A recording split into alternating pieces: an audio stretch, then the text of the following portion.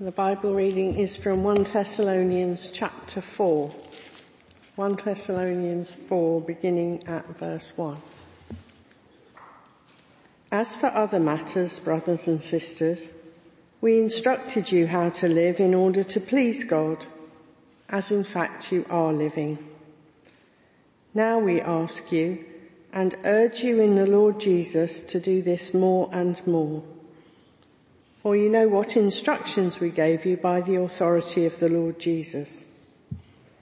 It is God's will that you should be sanctified, that you should avoid sexual immorality, that each of you should learn to control your own body in a way that is holy and honourable, not in passionate lust like the pagans who do not know God, and that in this matter no one should wrong or take advantage of a brother or sister.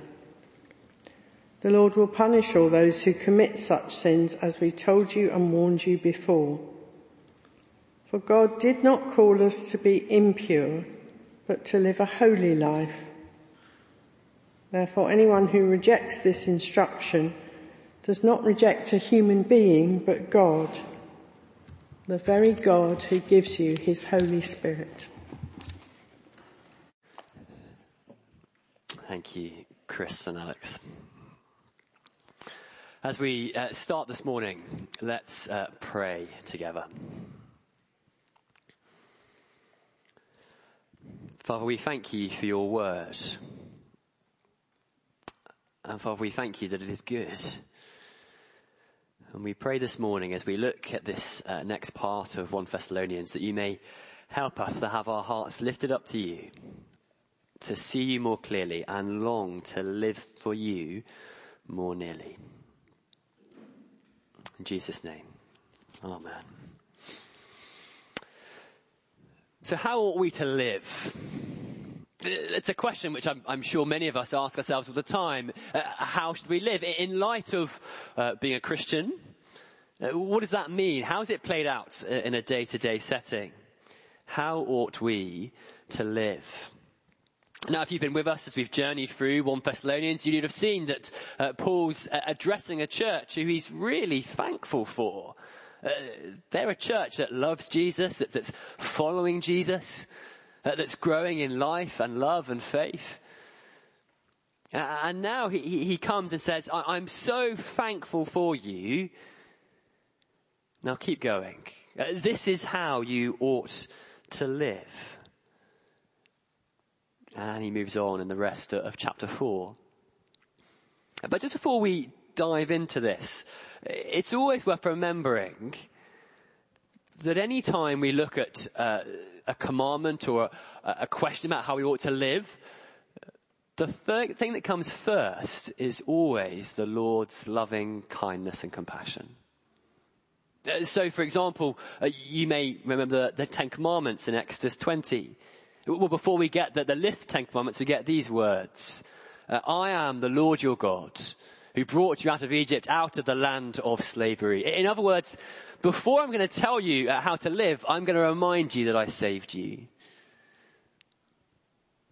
I love you. I've brought you out of slavery. And so now live like this. Or even looking at 1 Thessalonians, chapter 1, verse 4. For we know, brothers and sisters, loved by God, chosen by God. See, right off the bat, we're reminded that God's love is not dependent upon our performance. God's grace and favour to each one of us is the prime mover. The thing that comes first. He makes the move towards us before we ever make any moves towards him.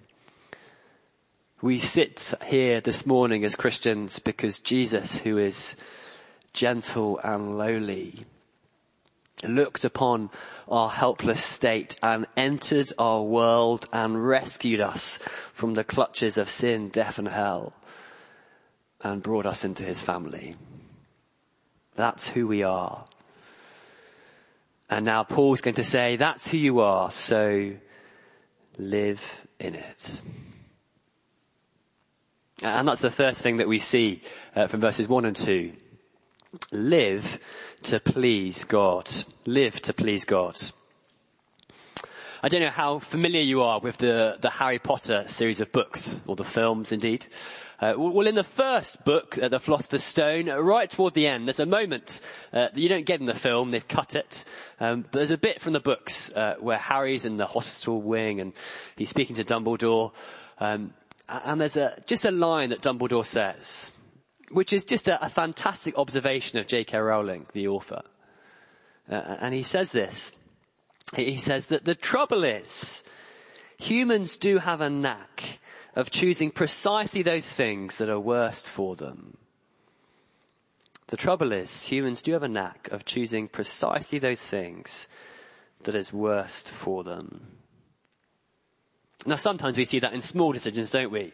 So, for example, if I had the choice between an orange and a Terry's chocolate orange, well, every day of the week I'm going to eat them in one sitting, and it's going to be the Terry's chocolate orange, just straight off.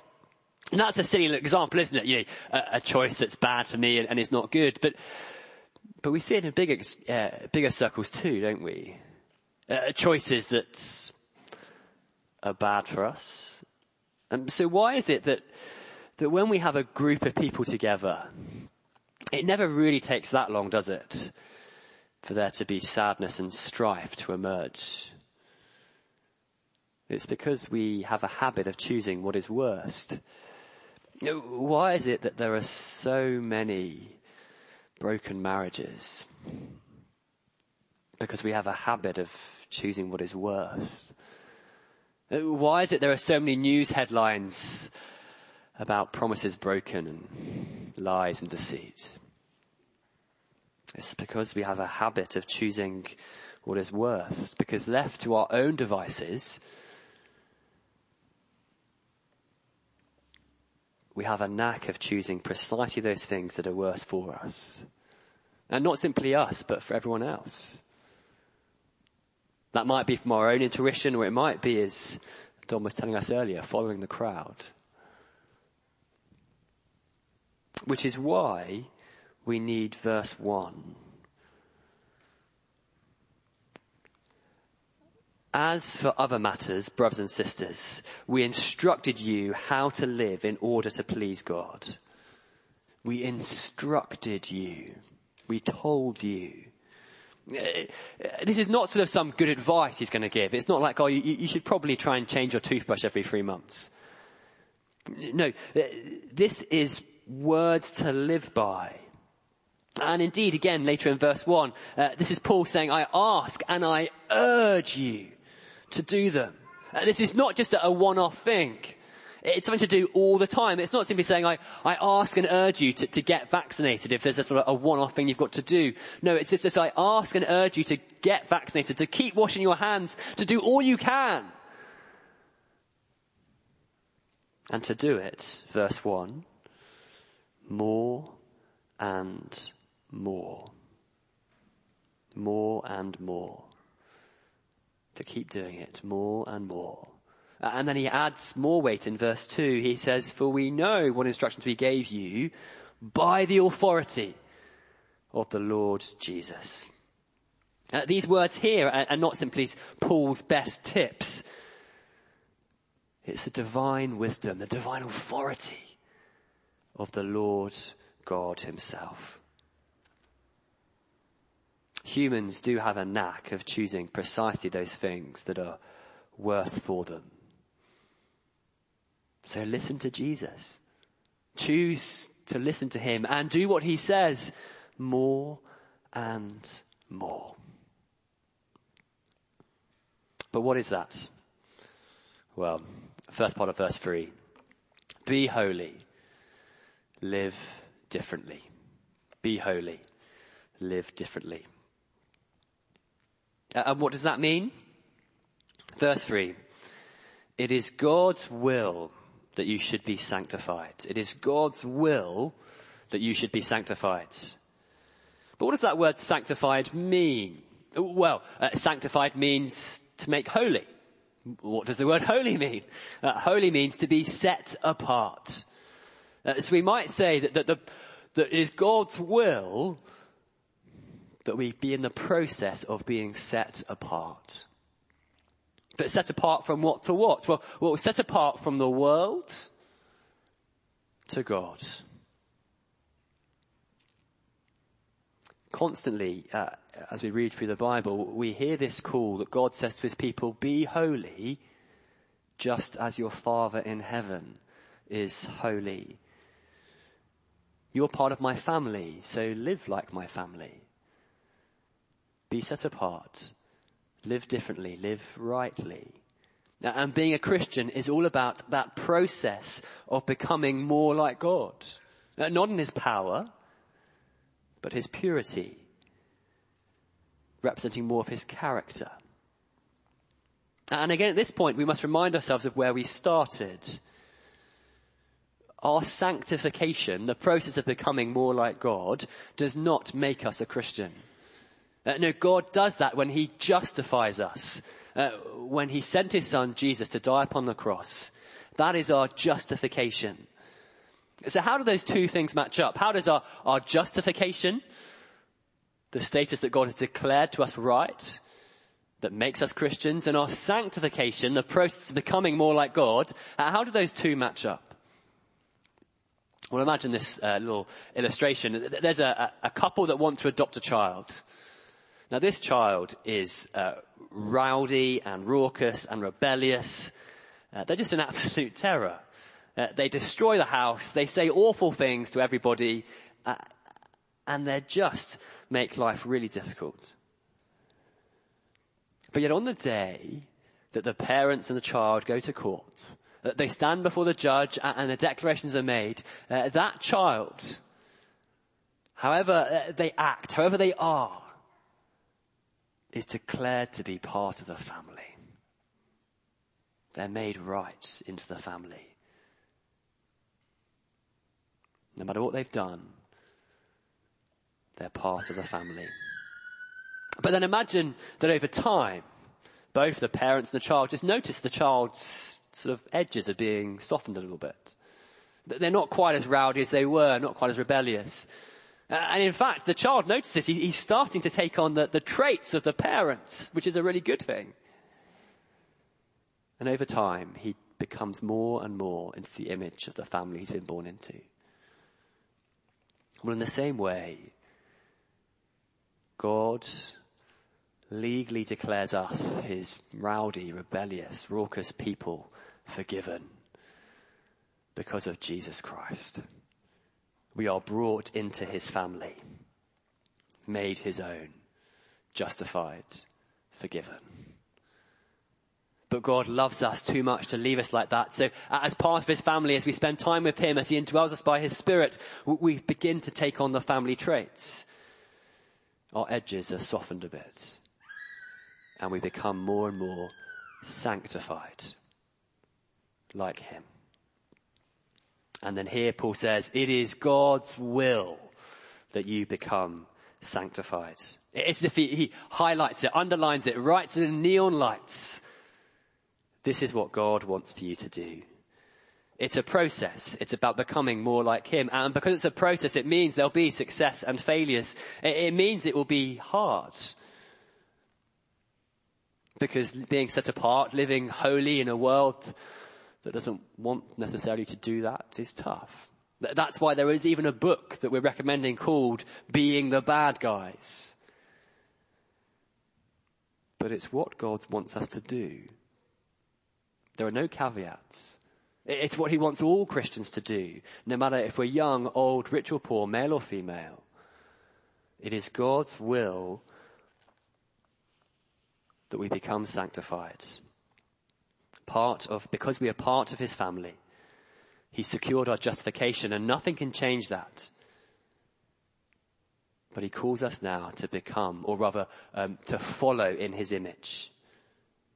Not because he likes the sound of his own voice, but actually because becoming more like God is becoming more like love itself. Be holy. Live differently. It is God's will you should be sanctified. But where does Paul land this? Where does he land this? Well, he says, live differently in the way you use your body sexually. And that's the rest of our passage this morning. Live differently in the way you use your body sexually. As we said here, Paul is speaking with the authority of the Lord Jesus, and he does not mix his words. Indeed, he says at the end of our reading in verse 8, anyone who rejects this instruction does not reject a human being, but God, the very God who gives you his Holy Spirit. He's being absolutely clear with us. And what does he say? Verse 3. It is God's will that you should be sanctified, that you should avoid sexual immorality. You should avoid sexual immorality. Justification, because of Jesus, we've been made right with God.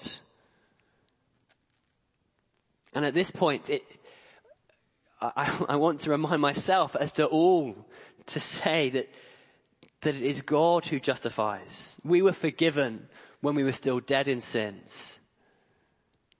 There are things in our past that we wish weren't there. There are things in our heads today we wish weren't there. Jesus knows. And he says, I forgive. The gospel is true. It's hope for the hopeless and comfort for the broken. But now, he also says, become more like me. It is a process, and we do that more and more. And it may be, as we keep going for this morning, there are certain areas where we feel the Lord's hand upon our hearts. And that's fine. In fact, that is good. Because the devil will whisper saying, you can't think like that. You can't do that. You can't be a Christian and have those things. But the Lord Jesus declares saying, I have set free those who are bound. I have forgiven those who are mine. The cross declares that we are free. So let's follow after him. Let's avoid sexual immorality. But what is sexual immorality? Well, here's my best stab at a definition. Sexual immorality is any kind of sexual action that takes place outside of a heterosexual marriage and that does not have consent or harms the well-being of others. Let me say that again. Sexual immorality is any kind of sexual action that takes place outside of a heterosexual marriage that does not have consent or harms the well-being of others. That's far from a perfect definition, but I hope you can see it covers a broad category of those who are married and not, and even the way we may behave in our marriages. So where does that hit home for you? Where's the Lord's hand upon you? Where have we failed in this area?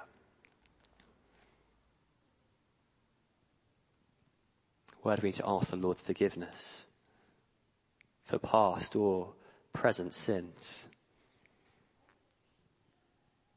How does it impact the way that maybe we're dating or acting with those we're not married to? The Lord says, avoid sexual immorality. How does it impact the way that we interact with others, work colleagues, friends at the social club? Now, we know it's not physical, but how would my spouse feel about it if they really knew what I was thinking? Avoid sexual immorality. Maybe your choice of television programs. Maybe you watch Bridgertown and it's not because of the acting. Avoid sexual immorality. Maybe having your phone next to your bed late at night isn't the best idea. Avoid sexual immorality. Where is it that the Lord's finger is placed upon you? Remember what I said before, becoming holy is like becoming like God, which is becoming like love itself. So I don't simply want to stand up here and say, no, no, no. But actually, by rather avoiding sexuality, we're not simply moving away from something, we're going toward something else. We're going toward love itself. We're going toward affirming a real picture of genuine sexual intimacy. And that is the loving and faithful picture that is represented here. That is the picture, if you were with us on Thursday night when Nick McQuaker was speaking about marriage, that he was just showing us that marriage is a good picture of the naked and no shame that once existed in the Garden of Eden.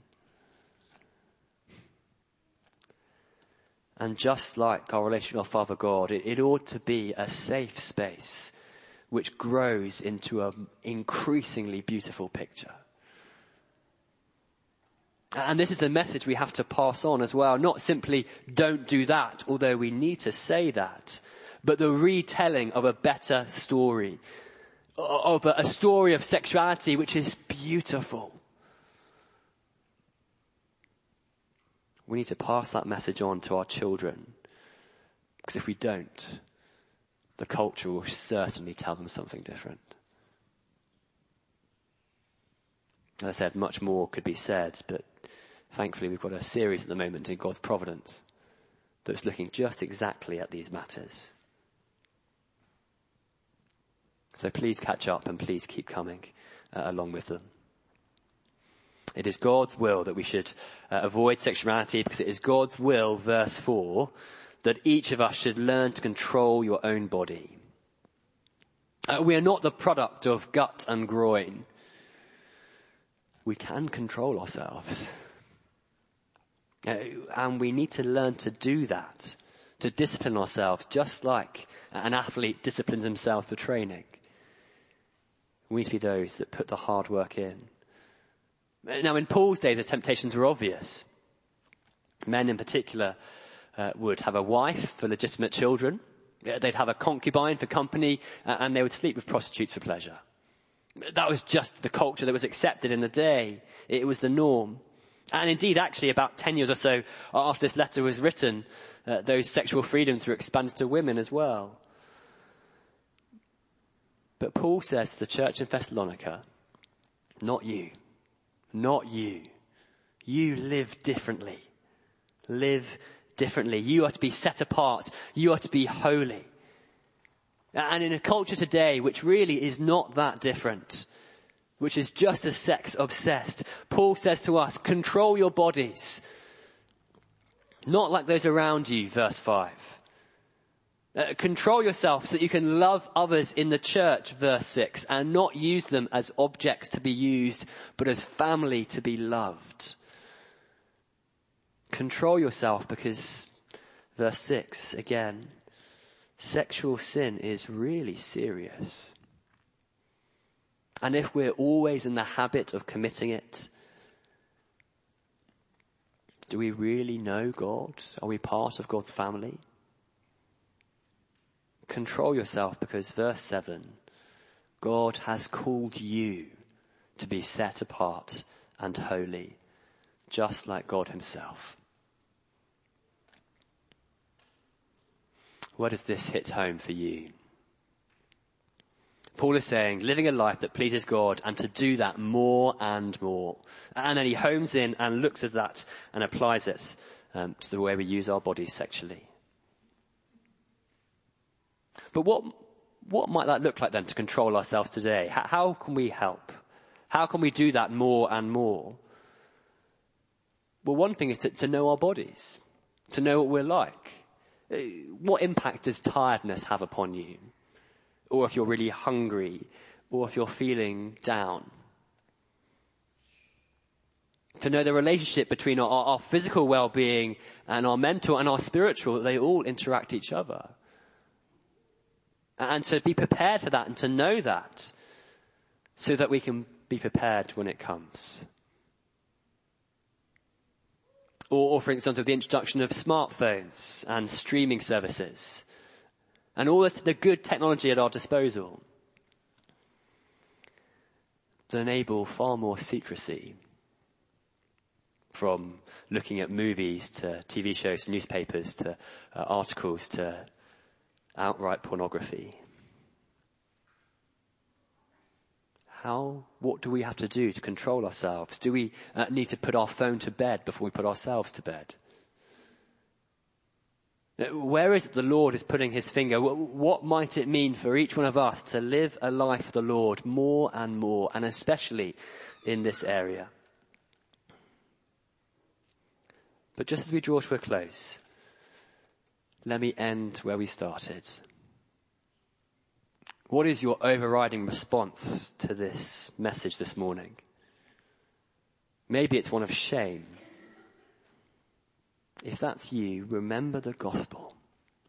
Jesus, tender, who never looks down on anyone, in disgust or despair, loved you to go to the cross for you, to set you free. And because of that, we can talk. The Lord in his kindness has given us each other, brothers and sisters made right by the same God, so we can ask for help. It might be a spouse. It might be someone in a small group. It might be something completely different, but we can talk because the shame has gone. Don't let it take a hold of you.